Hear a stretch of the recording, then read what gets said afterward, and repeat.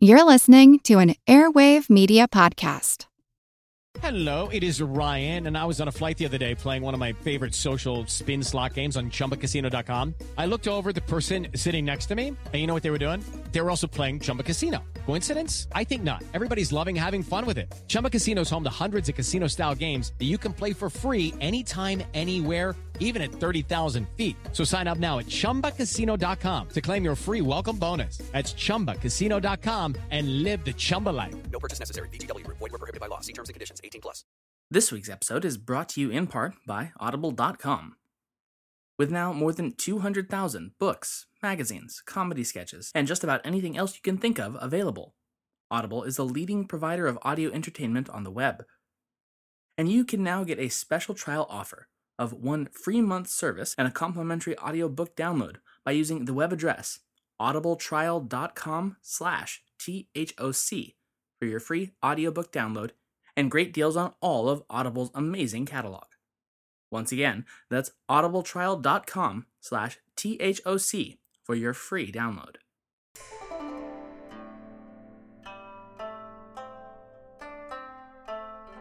Hello, and welcome to the History of China. Episode 63, Going Off the Rails. Last time, we chronicled the incestuous reign of Emperor Xiaowu of Liaosong, and the also incestuous, amazingly bloody, and not nearly brief enough one-year debacle that was his successor, Liu Ziye, commonly thought of as ranking among the top 10 craziest monarchs in all of Chinese history. Notably, we'd finished out with Ziye being offed at an exorcism of all things, though curiously not by any of the major players of the imperial court or the imperial family, but rather by a cabal of no-name courtiers who apparently just didn't want to end up as the murder-happy monarch's next playthings. So, with the teenage psychopath dispatched, there came the question of who would succeed him to the throne. Since he was only 14 at the time of his death, and had spent his entire reign too busy either lopping off the heads of his enemies or watching his family members be raped, he had no progeny of his own. Well, you might remember that little side tale from last time about Emperor Ziye caging 4 of his uncles, the 4 who were the most overweight, in pig cages. Well, one of those pig uncles was in fact Liu Yu, the Prince of Xiangdong. And in fact, since Liu Yu was the heaviest of the 4 brothers, Ziye had given him the moniker Prince of Pigs, fed him from a trough like swine, and on a near-daily basis had him bound for slaughter like an animal and taunted him, only to accede to the pleas of the other princes to keep him alive, at least for today. Well, certainly through all this, you'd expect Liu Yu to develop a pretty severe case of PTSD, and you'd be right. An aspect of the story that will rear its ugly head later on. In spite of the near constant threat of being gutted, the then 26-year-old Liu Yu would somehow manage to survive his nephew's psychotic reign. There were some signs that he was in league with the conspirators who would actually carry out the assassination of Liu Ziye, and indeed, who could blame him? But the evidence is so circumstantial that even ancient historians who felt comfortable writing in dream sequences and ghostly apparitions refrained from stating so conclusively. And if they're not comfortable doing so, then certainly I'm not either. Regardless, with the adolescent psycho dead, Liu Yu was finally let out of his cage, and with the backing of both the majority of court officials and his younger brother, Liu Xiuren, the 11th son of Emperor Wen would take the throne of Liaosong in 465 as Emperor Ming, meaning the Brilliant. And at least at first, he seemed to earn the moniker. He had inherited an empire in chaos, and he did what he could to placate the tenuous situation. He ordered the suicides of both of Liu Ziye's eldest younger brothers, as well as the Princess Shan Yin, whom you may recall had purportedly both slept with her brother the emperor and then demanded 30-some male concubines of her own. As both had been active participants in their brother's disastrous reign, it was only natural, and, in the minds of many at the time, just, that the pair should share Ziye's fate. For many of the other imperial officials, especially those who had suffered in silence under Ziye's cruelty, he offered promotions, even including several of Ziye's brothers who had scorned his insanity. Unfortunately, such summary justice would instead blow up directly in the newly crowned Emperor Ming's face. One of the nephews, to whom he'd offered both clemency and a promotion, due to him previously having declared against his brother, Ziye, instead rebuffed Ming's offer and declared rebellion against him. The now twice rebel prince, Liu Zexun, made no bones about his seemingly inexplicable face-heel turn. Yes, we're all glad to get rid of that despicable Ziye, but your executing of Prince Zeshang, Prince Ziye's younger brother, is just as bad. Legally, he should have inherited the throne, and so you, Ming, are both a usurper and a murderer. And that was, as it turned out, a startlingly convincing argument, because with Zeshang also rose Jing Province, Kuaiji Prefecture, and the principalities of Linhai, Zefang, and Xunyang. In the spring of 466, the Empress Dowager Lu declared Prince Zexun the true emperor of Liaosong, and with that proclamation, virtually all of the rest of the empire rose against Ming, leaving him in control of only Nanjing itself and the surrounding countryside. So, definitely not an ideal situation for Emperor Ming, but one of his enemies would unwittingly help him out. The rebel generals, believing that the capital city would quickly run out of supplies and capitulate without their direct intervention, dragged their collective feet in terms of mobilization. This allowed the imperial army to make a rapid advance against Kuaiji and its surrounding prefectural cities with little opposition, and seized their food caches. But that was just the beginning. Time and again, the rebels allowed themselves to lose the initiative and be pushed onto their heels by the far more proactive imperial armies. At Chaohu, and then again at Qianshi, the rebels lost the initiative due to their own commanders' inaction, and then suffered a string of defeats. Following the rebels' defeat at Qianshi, the rival claimant for the throne, Liu Zexun, would at last be captured and executed, quite literally killing the rebellion's claim to the throne. Yet even in the midst of victory, Emperor Ming managed to summon forth the specter of defeat. When he changed his policy toward rebels who had surrendered from pardon, as he'd previously declared and under which many of his foes had laid down their arms, to a far harsher punishment. Of the still living sons of his brother, Xiao Wu, he had the lot of them declared treasonous and put to death, of whom the oldest was only 10. The Empress Dowager's nephews, who herself had died under mysterious circumstances during the war, which several historians posit was poisoning at the emperor's hand, while her nephews were likewise accused and found guilty of treason with similar outcomes. In the wake of his victory, that year, Ming declared his eldest son, which is confusingly also named Liu Yu, but again a different Yu, his crowned prince. And let me tell you now, that will not end well for anyone. If Ming had wanted to secure peace for his empire, he did so, at least for the time being. But if his goal had been tranquility and security, he could have done little to undermine his own cause more. Though his initial policy regarding captured rebels was one of magnanimity, as victory became more and more assured, he revoked the promised forgiveness for those who had not already submitted to his will or surrendered, declaring that the remainder of the rebel commanders and lords were to receive the full measure of the law, which I certainly hope I don't need to remind you at this point was the edge of a sword at the very best. As such, when the governor of Shu Province, Governor Shui Andu, who had indeed been among virtually all of those officials who had declared against Ming, learned of the harsh treatment his fellow defeated officials had been treated, well, he panicked. No, panic isn't the right word. He assessed the situation correctly, that Ming had no intention of pardoning him should he surrender, and therefore that surrender was the last thing he should consider. And indeed, Ming had been intending to use this show of aggression to force Shui into resisting, and then using that as an excuse to wipe him out entirely and take the key fortress of Peng City for himself. Instead, in an effort to keep his head attached firmly to his shoulders, Governor Shui of Shu, knowing that direct resistance was less than futile, did what he must. He surrendered, but just not to Ming. Instead, he turned the entire province, including Peng City, over to Northern Wei, becoming the first fragment of Liaosong to shatter off, but by no means its last. Shu province was joined in its defection by the respective governors of Yan, Qing, and Ji provinces, although, in a case of the grass always being greener, the latter two would eventually flip back to Ming's control, only to later, ironically, find themselves hopelessly cut off from imperial support. The result was a massive blow to Liaosong, both in terms of territorial integrity, but even more to the empire's morale. Emperor Ming, of course, wasn't going to accept this mass defection lying down, and launched his massed forces on an offensive to take back those deserting territories.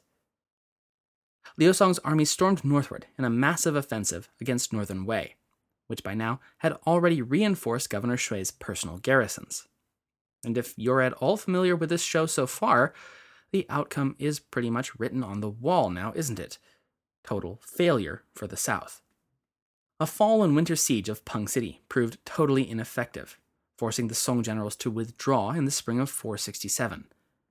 A second offensive that next fall would prove equally doomed, ending once again any hope at all for reclaiming Shu and Yan provinces. In fact, this would spell the end of southern control for those territories for the remainder of China's period of disunity. And with Shu and Yan taken, so too were the provinces of Ji and Qing. You remember, the two with flip-flopping loyalties? Cut off from resupply or reinforcement. Now totally encircled by territories loyal to Northern Wei, the two lonely provinces held out until the spring of 468, when they too would be annexed by Wei and leave the southern dynasty's sphere of control forever.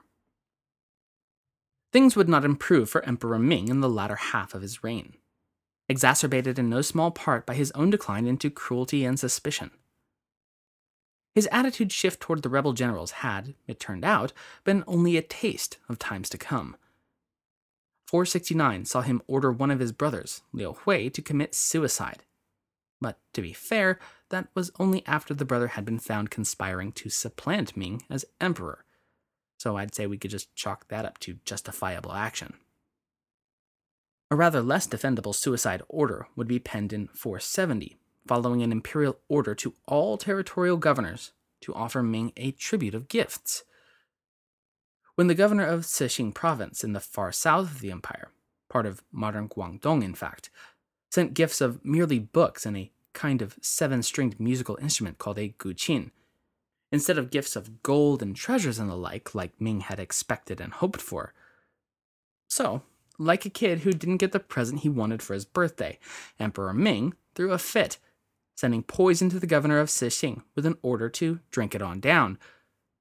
But once his tantrum had subsided, Ming sent a second order on the tail of the first, rescinding it. On second thought, don't actually drink that. Other accounts tell similar tales of Ming's rising tide of violence, suspicion, jealousy, and cruelty.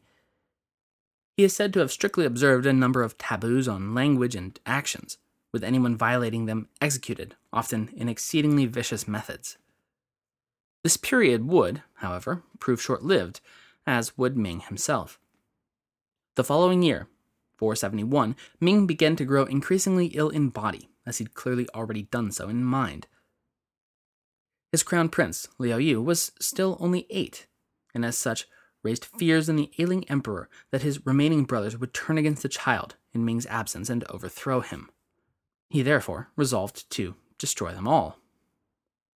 His first target was the obvious choice, his brash, arrogant, and frequently violent half-brother, who had frequently gone out of his way to offend the hyper-fastidious and superstitious Ming, Prince Liao Xiaoyao of Jinping.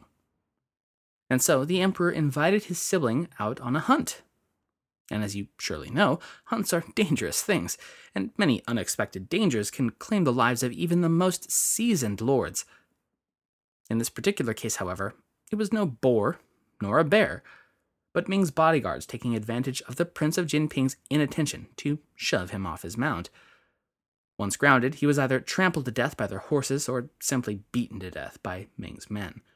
Which is to say, of course, a tragic hunting accident. In spite of this cover, however, word of the murder leaked, because as always, of course it does. When said word reached the ear of the Prince of Baling, Ming's youngest brother, His advisors urged rebellion in light of this brazen assault on the imperial family line by one of their own. The Prince of Baling thought about it, but then decided that such a course of action would just be crazily suicidal. Instead, he did as ordered and reported to his new post, as per imperial orders. Unfortunately, for both him and another of the imperial brothers, rumor had begun to spread. Specifically, rumors that another of his brothers, the Prince of Jianan, would become the regent to the throne should Ming die. When these rumors reached the paranoid ears of Emperor Ming, he once again employed his favored tactic and ordered both of them to commit suicide, sparing only the Prince of Guiyang, who, though part of the alleged plot, he viewed as an incompetent fool and therefore no threat to his power. A score of other imperial princes and officials would be forced to take their own lives on the orders of Emperor Ming during the last year of his life. Most face-palmingly, in the long run, would be the tale of Xiao Daocheng, then the governor of southern Yan province. In a bid to test Governor Xiao's loyalty, Emperor Ming sent him a vat of wine and an order to drink it. Xiao, thinking that the wine was poisoned, prepared to flee to Northern Wei. When the imperial official, who had been tasked with delivering the questionable wine, revealed that the wine was not poisoned and that it was all just a test. Governor Xiao then drank the beverage and all seemed well, until, at least, Emperor Ming received the news that Governor Xiao hadn't actually passed his insane loyalty test, but had, known that the wine wasn't poisoned before actually drinking it. He therefore ordered the death of the official charged with delivering the non-poisoned wine, but took no action against Xiao himself, a factor that will play into the story later. But even as it seemed he was just to be poisoning like everyone around him, Emperor Ming felt the cold grip of death for himself in the summer of 472, bringing his toxic reign to an end and ushering in Crown Prince Liu Yu, the 9-year-old heir to the throne. And Liu Yu II's reign is, let me tell you, so short that just like the former deposed emperor of last episode, he won't even get a real era name.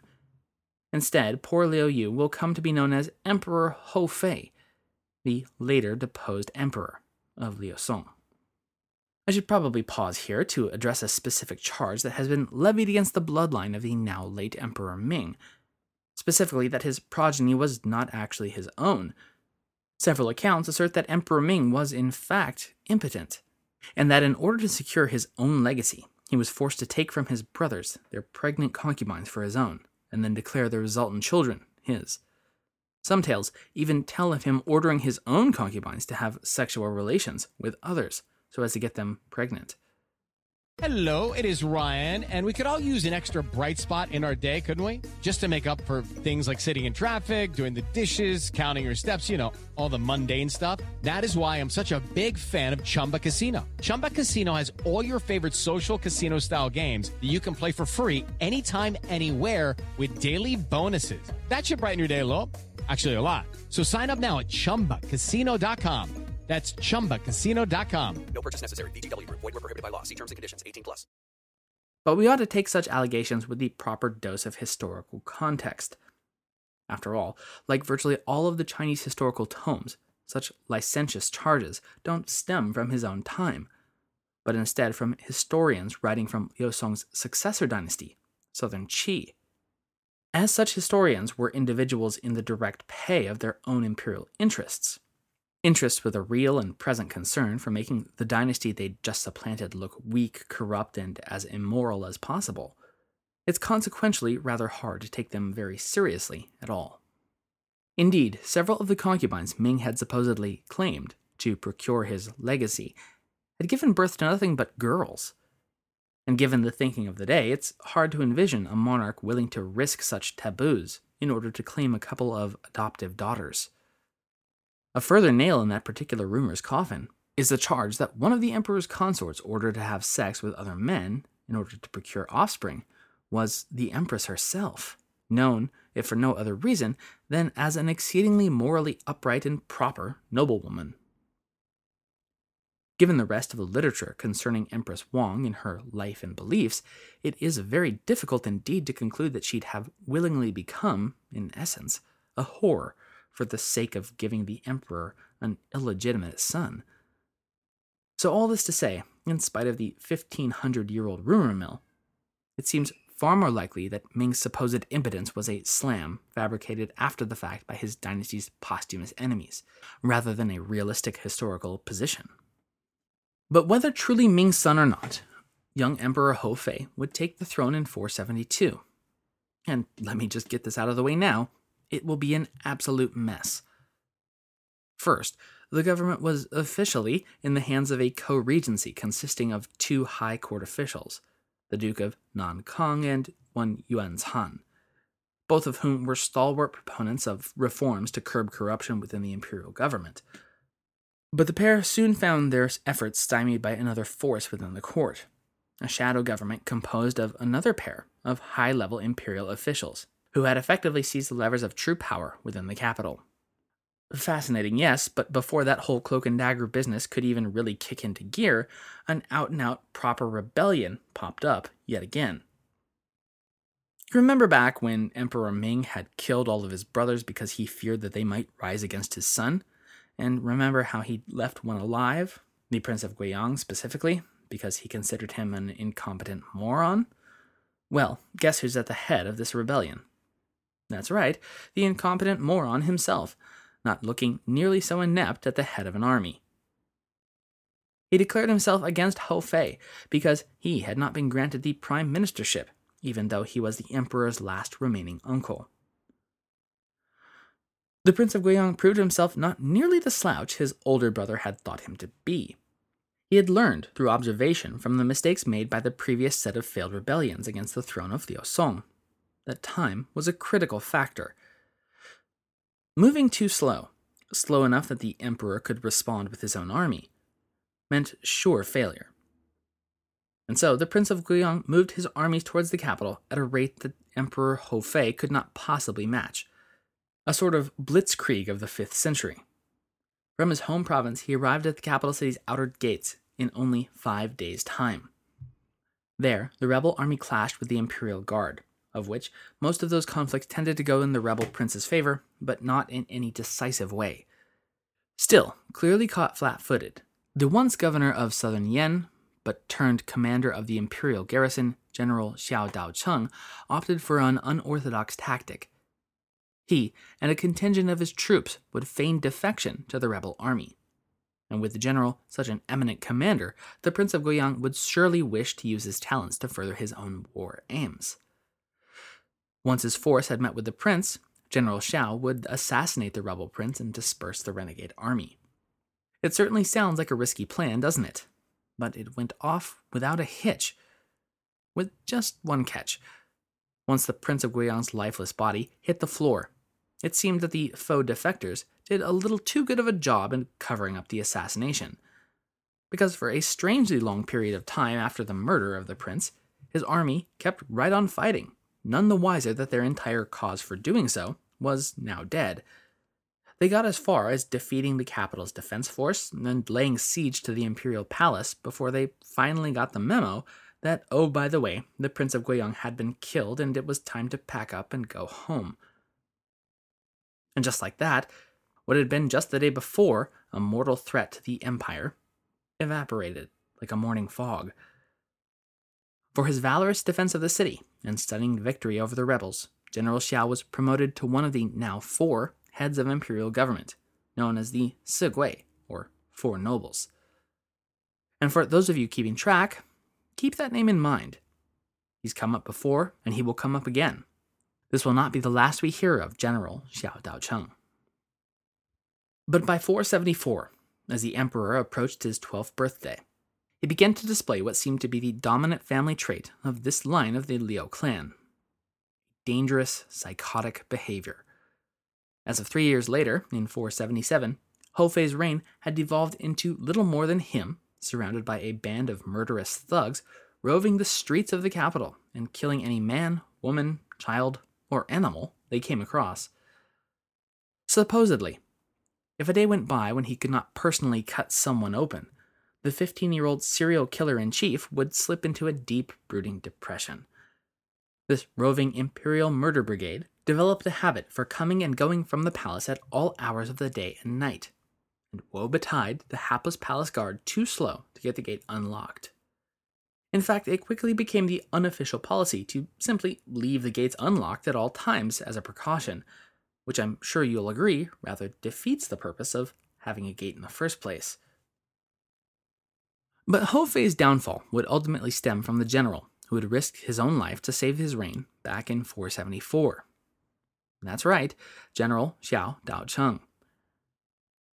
General Xiao, as a man of means and taste, and approaching 50 years old, had developed a rather portly figure, most notably his belly.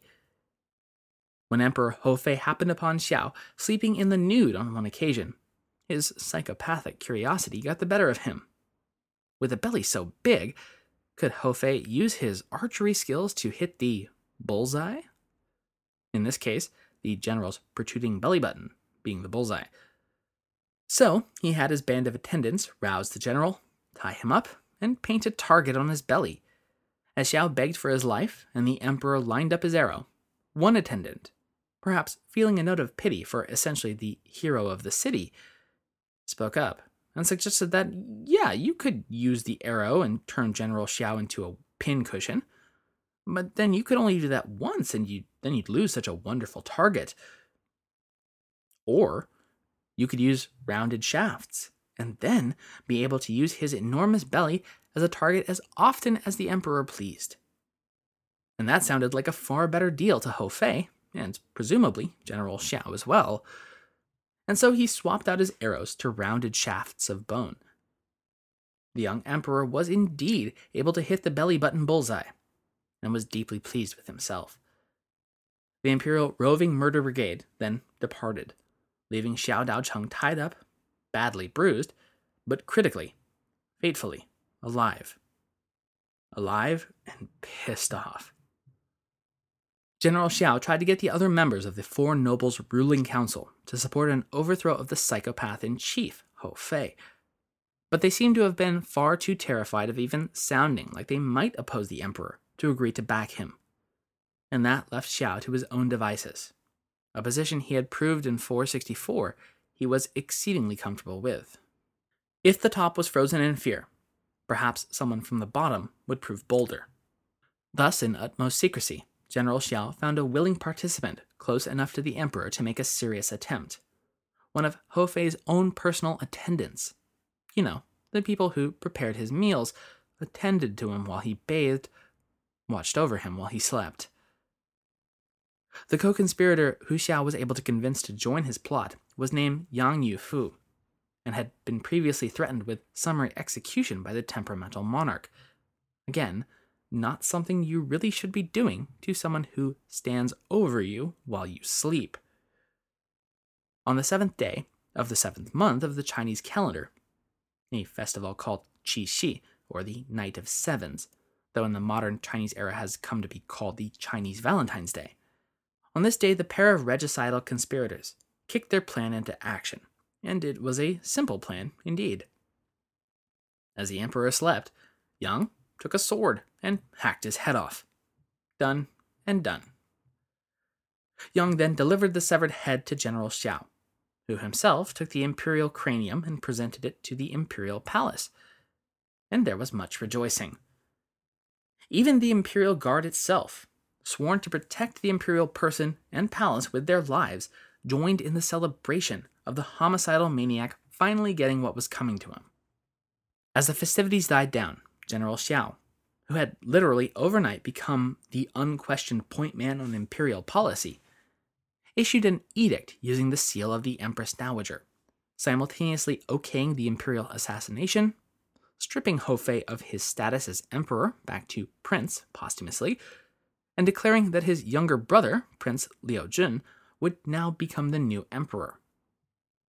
But since this new monarch was a minor, like his predecessor, not quite 10 years old yet even, he would need a regent, someone to wield the effectively unlimited imperial powers while the boy grew into them.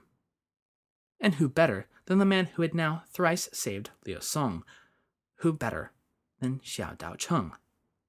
Prince Jun would be enthroned as Emperor Shun, and it would turn out to be, spoiler alert, the last gasp of the Liu Song dynasty, He was enthroned as a puppet, and that would set the tenor for his entire, very brief, nominal reign.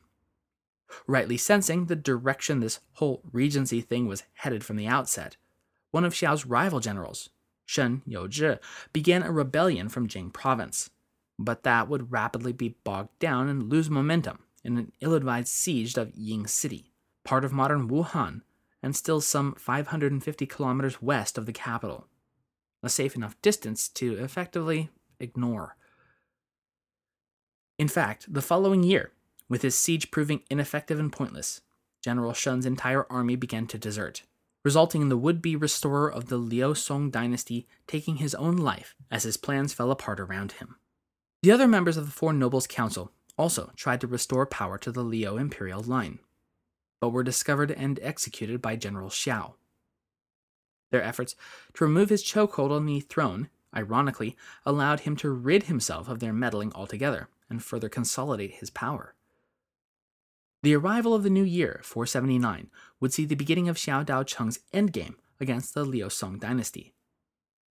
In traditional Chinese fashion, he began forcing Emperor Shun to grant him the historic titles and honors that would herald his ascendancy. First, he was declared the Duke of Qi, and then granted the full measure of the 9 bestowments, one inexorable step after the other. As summer reached its height, Xiao was declared the Prince of Qi, his formal entrance into the imperial tier of power and the penultimate step towards full usurpation. At last, Prince Xiao of Qi announced a grand ceremony. It was all planned out, down to the last detail. Emperor Shun would ascend to a high platform and issue what would be his last imperial edict, announcing his secession of the throne and granting it to the appropriately humble and honored Prince of Qi. But when the day came, the 12-year-old emperor was nowhere to be found. An extensive search of the palace by both the prince's chief general and the palace eunuchs finally produced the 12-year-old monarch cowering and weeping quietly under a statue of Buddha.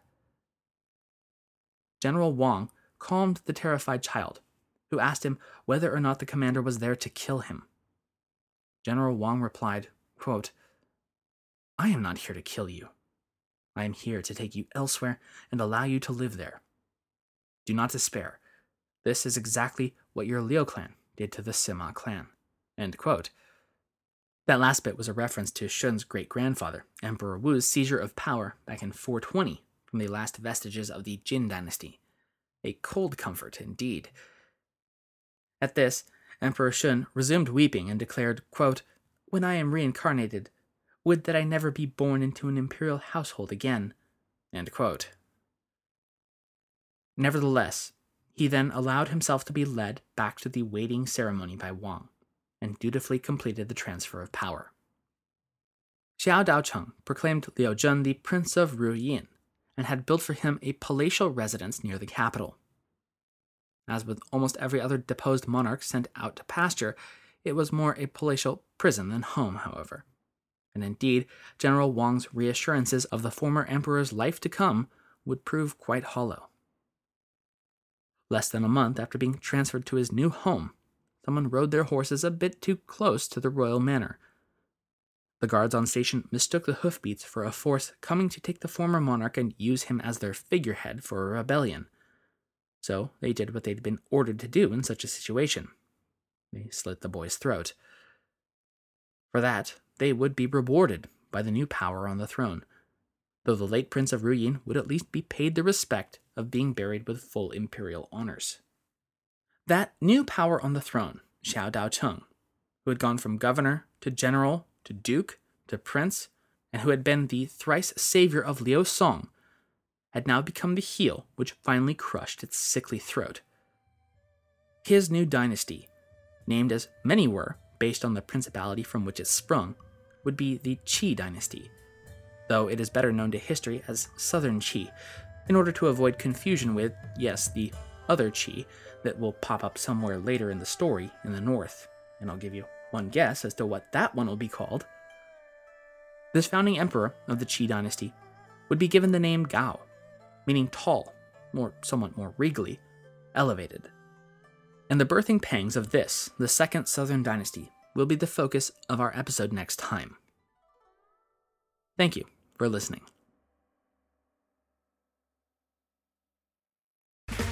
Okay, round 2. Name something that's not boring.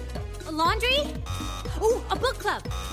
Computer solitaire, huh? Sorry, we were looking for Chumba Casino. That's right. ChumbaCasino.com has over 100 casino-style games. Join today and play for free for your chance to redeem some serious prizes. ChumbaCasino.com. No purchase necessary. Void where prohibited by law. 18 plus terms and conditions apply. See website for details.